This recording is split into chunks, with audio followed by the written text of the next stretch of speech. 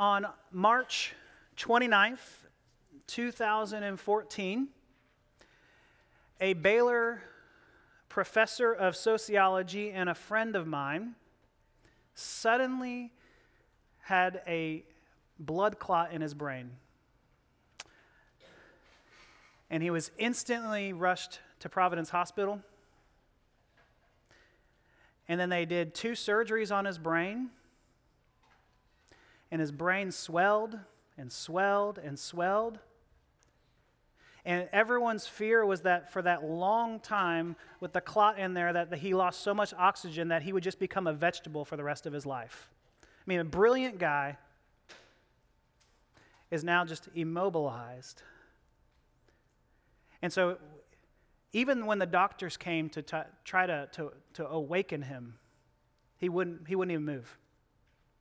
When his wife came, he may have moved a little bit. But then she asked the elders of our church to come and to pray over him.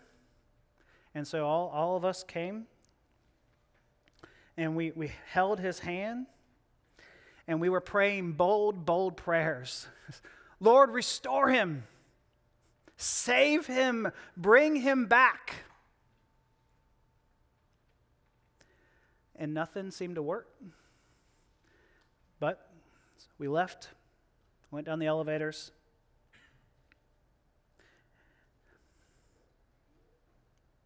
What do we do when things seem so dark? What do you do when things feel just so immeasurably broken that you have nothing to, you cannot fix them? This man was a husband, and he's a father of 2 children, 2 girls. And we were just rocked. What is happening? And you might be asking that same question this morning. What is happening?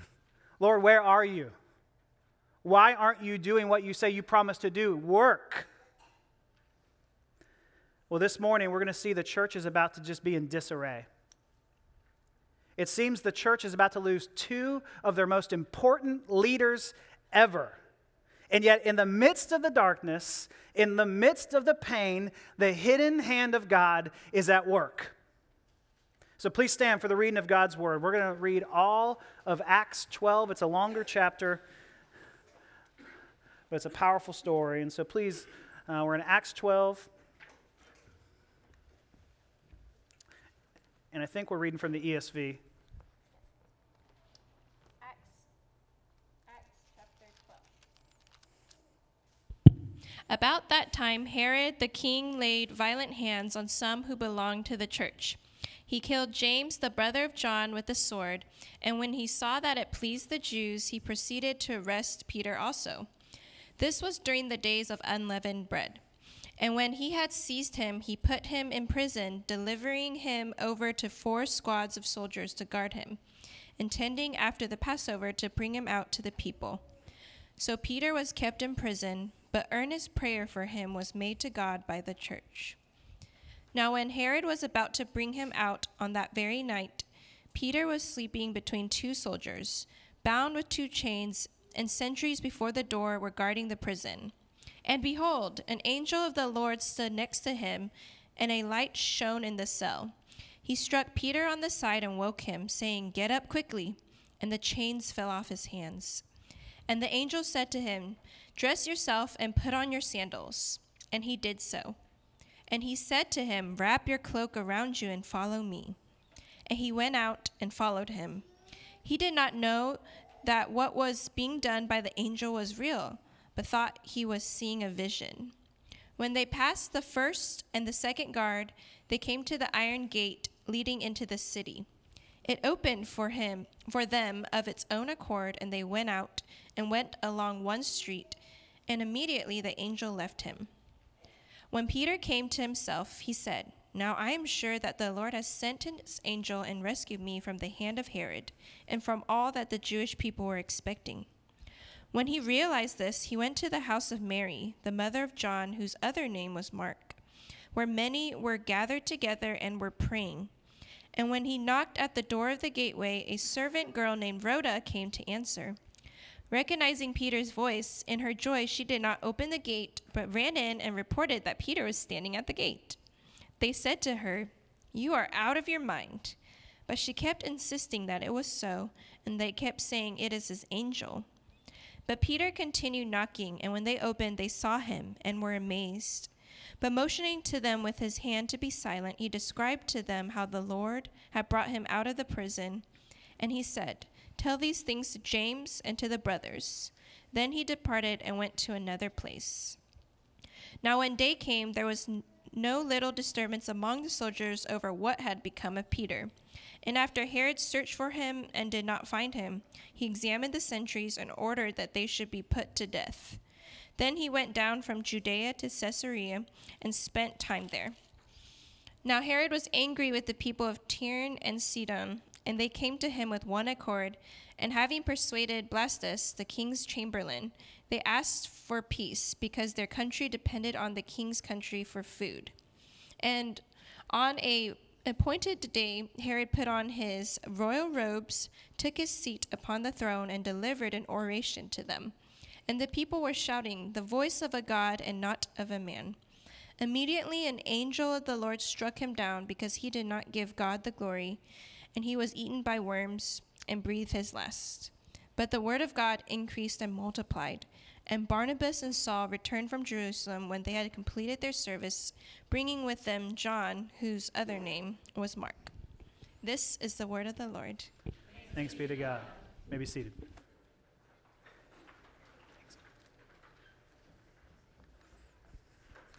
Let's pray. Oh, Father, we do see this as your word, and we are grateful.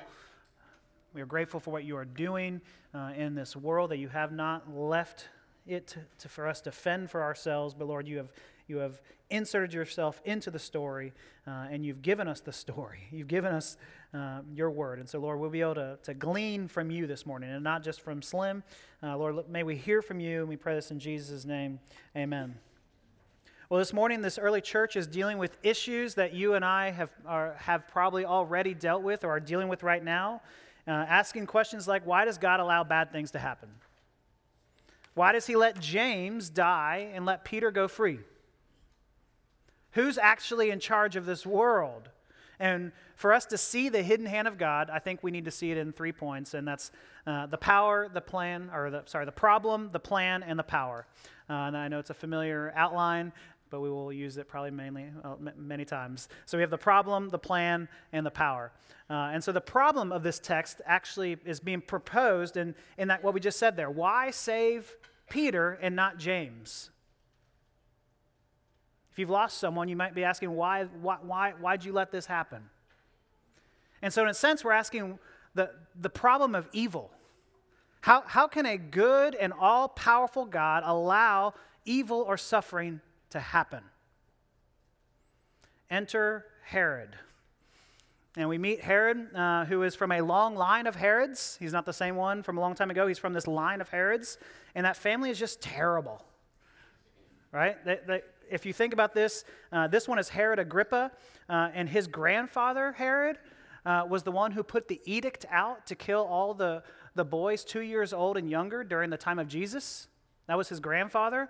And when this Herod Agrippa was only 3 years old, Grandpa Herod assassinated his own son and Agrippa's father. And so it's just not a healthy family dynamic. That would be an awkward Thanksgiving. So not a healthy lineage. But then tragedy strikes. Verse 2. He killed James, the brother of John, with the sword. This is James, the son of Zebedee, the son of thunder. So this is huge. James and Peter are two of the three on the inner circle with Jesus, right? They were the ones that were with him at the transfiguration. They were the ones that were with him at the raising of the dead girl, Jairus' daughter. James is the first martyr of the 12. This is a big deal. All that Jesus poured into James and trained him for all of these years, gone. His mother is shocked. Her son is taken. His brother just lost his friend. And yet, Luke devotes just a single verse to his martyrdom. Isn't that interesting? That it says that he was killed with a sword, which probably means that he was decapitated. But contrast that with Stephen's martyrdom. You remember that? 75 verses for Stephen's martyrdom, and James gets really just a half of a verse. I mean, that's all his life is worth to you, is just a half of a verse? Now, commentators have different thoughts on why he only gets this short little blurb. And one of the thoughts is maybe because he's still processing this trauma, and this is someone that's so close to him, that's all he can talk about right now. And so if someone's ever asked you about something like that, that you may not even want to get into it, and that may be real, that may be legit. But another point that could be made is that the emphasis of this text is not necessarily on the loss of James, but on God's sovereign rule amidst the loss of James. And so God has not taken his hand off of earth's rudder yet. God still has a plan, but because of this decapitation of James, Herod sees that it pleases the crowd. And so because he sees that it's pleasing the crowd, he takes Peter into custody in verse 3. And it's just wrong, right? This is just unjust. And the Romans were known for being just. And here we're seeing so much injustice. And if you've ever been excited about a decapitation, there's something wrong with you. If you've ever been excited about someone's pain and hurt, there might be something wrong with you. And if things seem so tragic in your own story, if things seem so sad, I want you to see right here that it's not the end of the story. That's a chapter in the book. It's not the whole book. See that truth that's being played out right here. And so what happens here?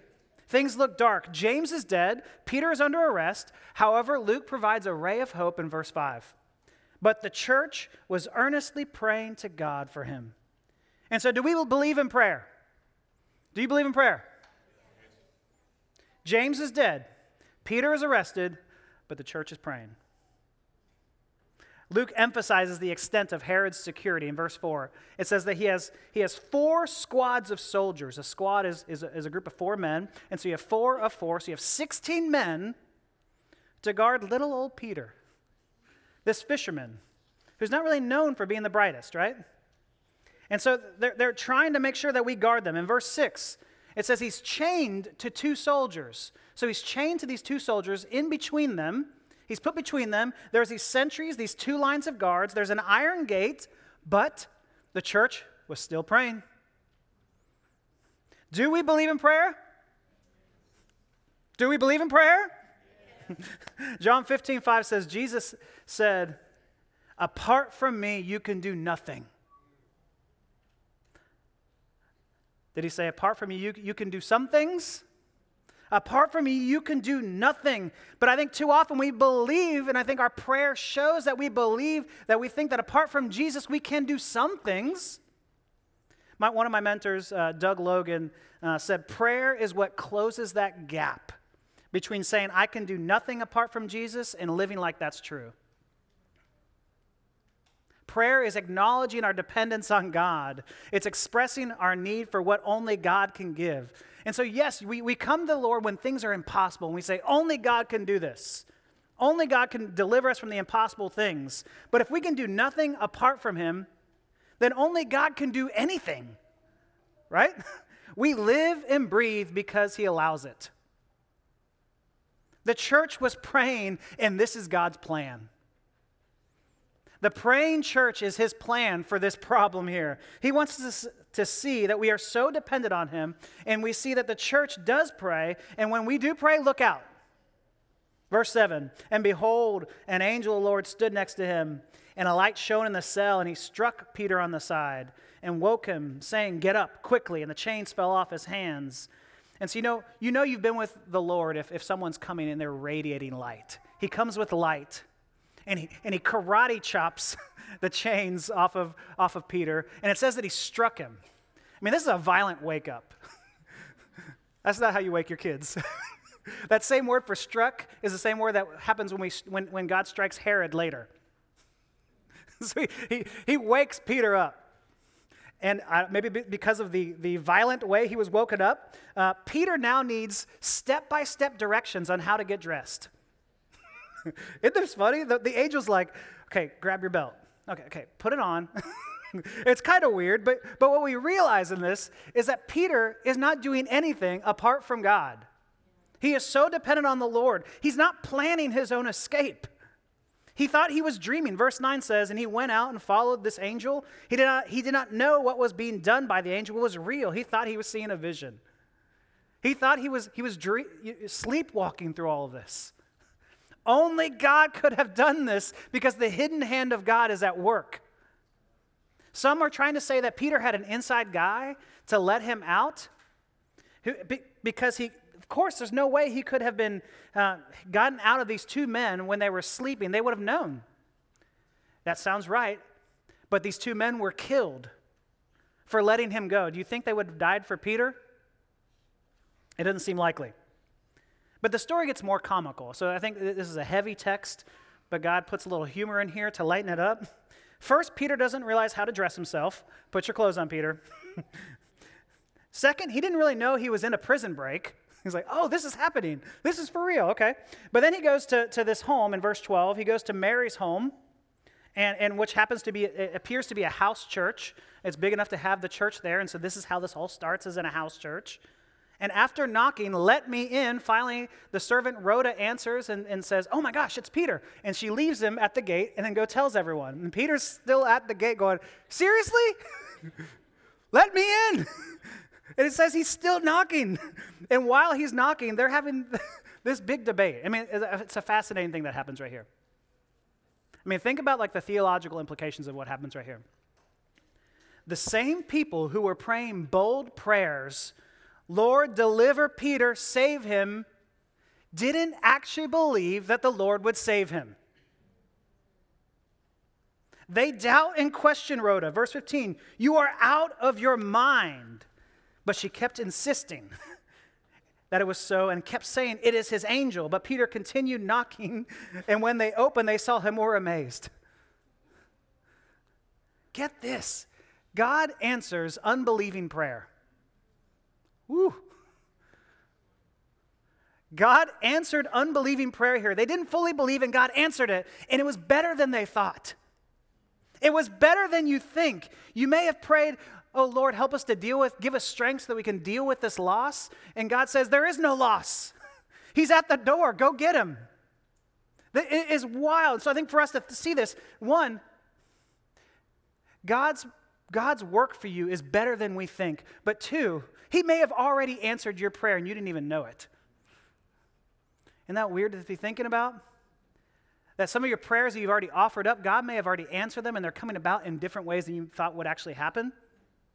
That God is still at work and we are doubting him no matter what. It might look different, but God is at work. And so what could God be doing that you don't even realize? What could God be doing in your life that you don't even know is happening? Now, most of us, we have our experiences. And our experiences tell us, yeah, I've not really seen God work like that before, so it's really hard to believe. All I've ever experienced is loss. All I've ever seen is hurt. And in the same passage, yeah, Peter gets delivered, but James is decapitated.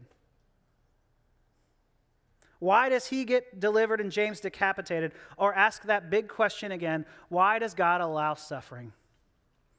Why does he allow any of it? And I think we as a church and leaders in churches need to be honest and say, we don't know. I don't know. I can give you some ideas, and I think many times we come up with some ideas, but that's dangerous because I don't think we know. But I can tell you what it doesn't mean. Let me tell you what I do know. It's not because God has forgotten you. It's not because God has forgotten you. And it's not because he's angry with you and he wants to punish you. If God poured out everything he had, all of his wrath on Jesus, all that we deserve on Jesus, then not 1 ounce of blood was wasted.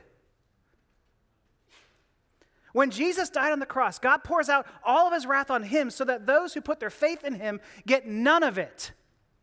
He gets the full cup, the wrath of God in that full cup that Jesus says, please take this cup from me. He has to drink all of that cup all for himself. And so what is happening here, don't let anyone, including yourself, make you believe that you're being punished because of what you've done.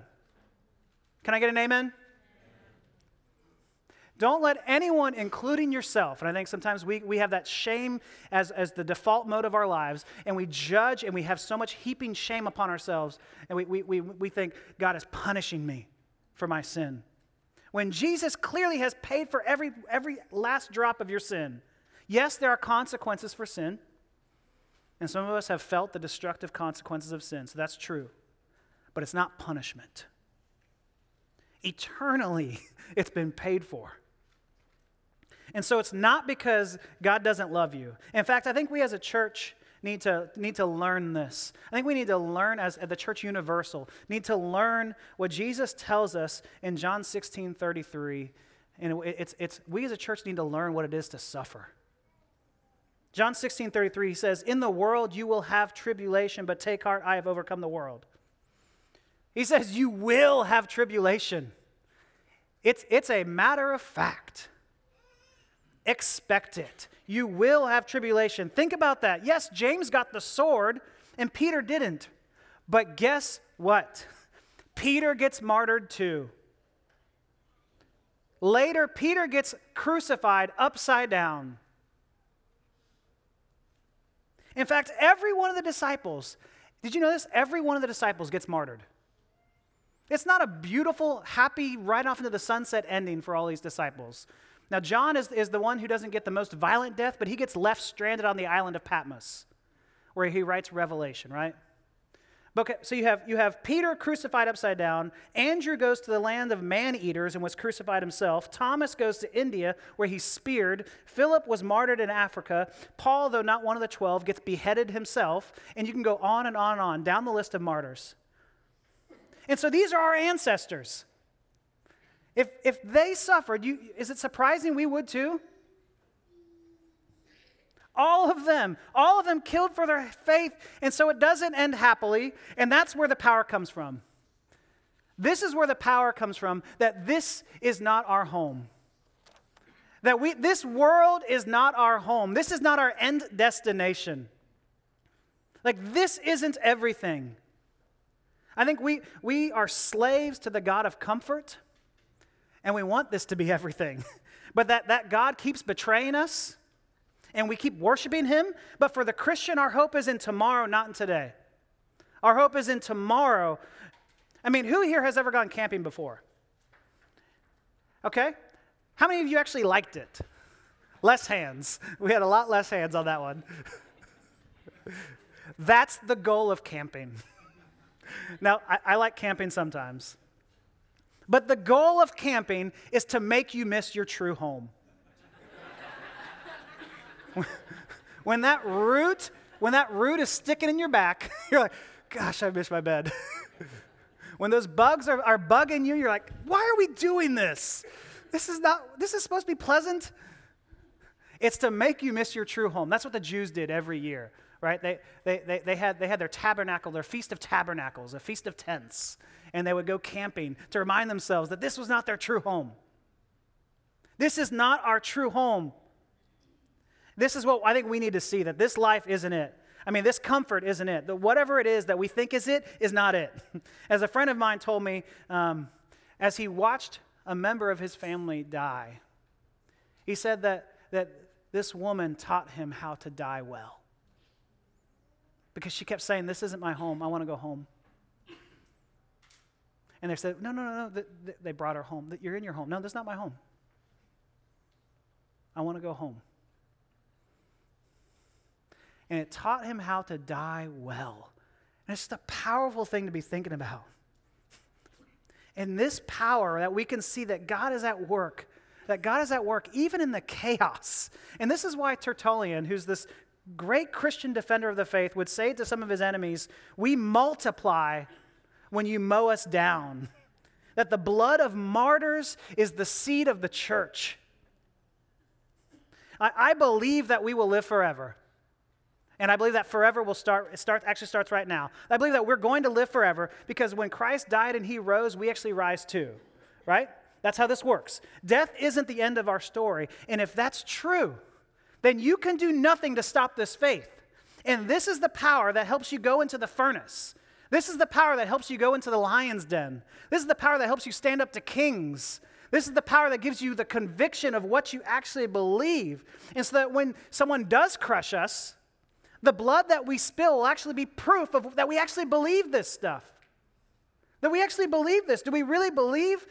And if we start getting martyred, that's going to push the message out even further because we're actually having to say, I believe this even to the point of death. And that's what happens at the end of our story. It's the tale of two kings, right? Herod thinks he's won. He's gloating in verse 21. He's wearing these royal robes. The historian Josephus says these are like 100% made of silver. And so when the sun shines on them, they're just glistening. And everyone's like, oh, silver clothes. And then they start yelling, oh, his voice, he must have a beautiful voice. His voice, it's one of the gods, not of man. And you have Herod who's probably doing the Hulk Hogan, right? He's probably saying, yes. I mean, Herod loved him some Herod. And he was accepting the praises of God, not of a man. And what happens to him? He is struck down right then. Herod, the usurper of God's glory, gets slurped up by worms. The Josephus says that this actually happens in the history books. That while he was speaking, all of a sudden this intense pain comes on him. And it says that he's eaten by worms, and usually we think that he becomes worm food in the ground. But we find out that he actually had tapeworms eating him from inside. Right? God detests pride. It's heinous to him. I mean, pride is saying I'm something when I'm nothing. Pride is saying, praise me, and I will rob God of his glory. And God strikes these types of people down. In the beginning of Acts 12, we have James dead, Peter arrested, and Herod basking in his popularity and power. And at the end of the chapter, you have Peter freed, Herod's eaten by worms, and the word of God is growing and multiplying. If you oppose the gospel, you may temporarily win, but in the end, you will lose, and you will lose big. God's sovereign rule rules out any view that life is random, that it's just dumb luck, that we just take our chances hoping that things will turn out. God's hand may be hidden, but it is an all-powerful and all-controlling hand of God that is at work. Now, do you remember the story of the hospital, that we were at the hospital? We prayed, we left, went down the elevators. By the time we got to the bottom of the elevators, the doctors called and said, you've got to come right back. Minutes after we left the room, the doctor said, he came too. And we're like, what? So we come back up. This person who's just a vegetable. He's now moving around. He was blind at that time. He's moving around. He's trying to talk. So it wasn't like he just woke up from a dream and everything was all better. He actually had to do a lot of extra work after this. And so he was blind at first. He couldn't speak. Finally, his sight comes back. He couldn't read. And so the church kept praying. And he was able to read. And the church kept praying. He was able to speak. The church kept praying. He's got all functions back. God was at work, and he comes back 100%. And he's now a data analyst in Chattanooga. Right? The hidden hand of God wouldn't let these two girls lose their dad, or let this wife lose her husband. The hidden hand of God has a bigger plan than one that we can see, that we can think or imagine. His hand is always at work, even if this wasn't the outcome. His hand is at work. Because some of you might have had that story up until that point and said, that's my story. But his hand is always at work. They are still in God's capable hands. And so I want us to end with these three questions. Do you believe your life is firmly in the grips of Jesus? Do you? Sometimes I think we are so paralyzed by fear and anxiety that we forget. And so do we believe we're actually in his hands? And if the answer is yes, then we can be still and know that he is God. That get that supernatural rest that comes. And to see the hidden hand of God, to see that he died and he conquered death itself. He took the stinger out of death. Then we can all die well, confident no matter what happens, we are in his will and we're on our way to our true home. 2, are you in opposition to God? Let's not assume that you're Peter in this story. You might be Herod. If that is you, you might be working against God's plans. And so I just want to ask you, I beg you, surrender to him today. Surrender to him. Give up trying to control and to live your life and turn all praise and glory back to yourself and give it back to him. Surrender to him today. I beg of you. And lastly, how can God use your prayer life to advance his kingdom? If this is how God works, it's through the prayers of the church. And how can God use this church and its prayer life to advance his kingdom? A guy named Oswald Chambers says, prayer does not equip us for greater works. Prayer is the greater work. That prayer is the greater work. So God is on the move, and let's get on the train of his salvation, and let's move with him and pray that his kingdom may advance from Waco and outward. Let's pray.